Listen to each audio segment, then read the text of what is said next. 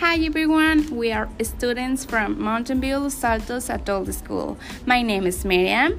My name is Nadia. My name is Evgenia. Have you ever had the flu? If you have had symptoms such as fever, sore throat, runny nose, and chills, we are pretty sure that you have had the flu before. Don't worry about it. We have some advice for you. First of all, if you have sore throat, you must drink hot tea with lime and honey.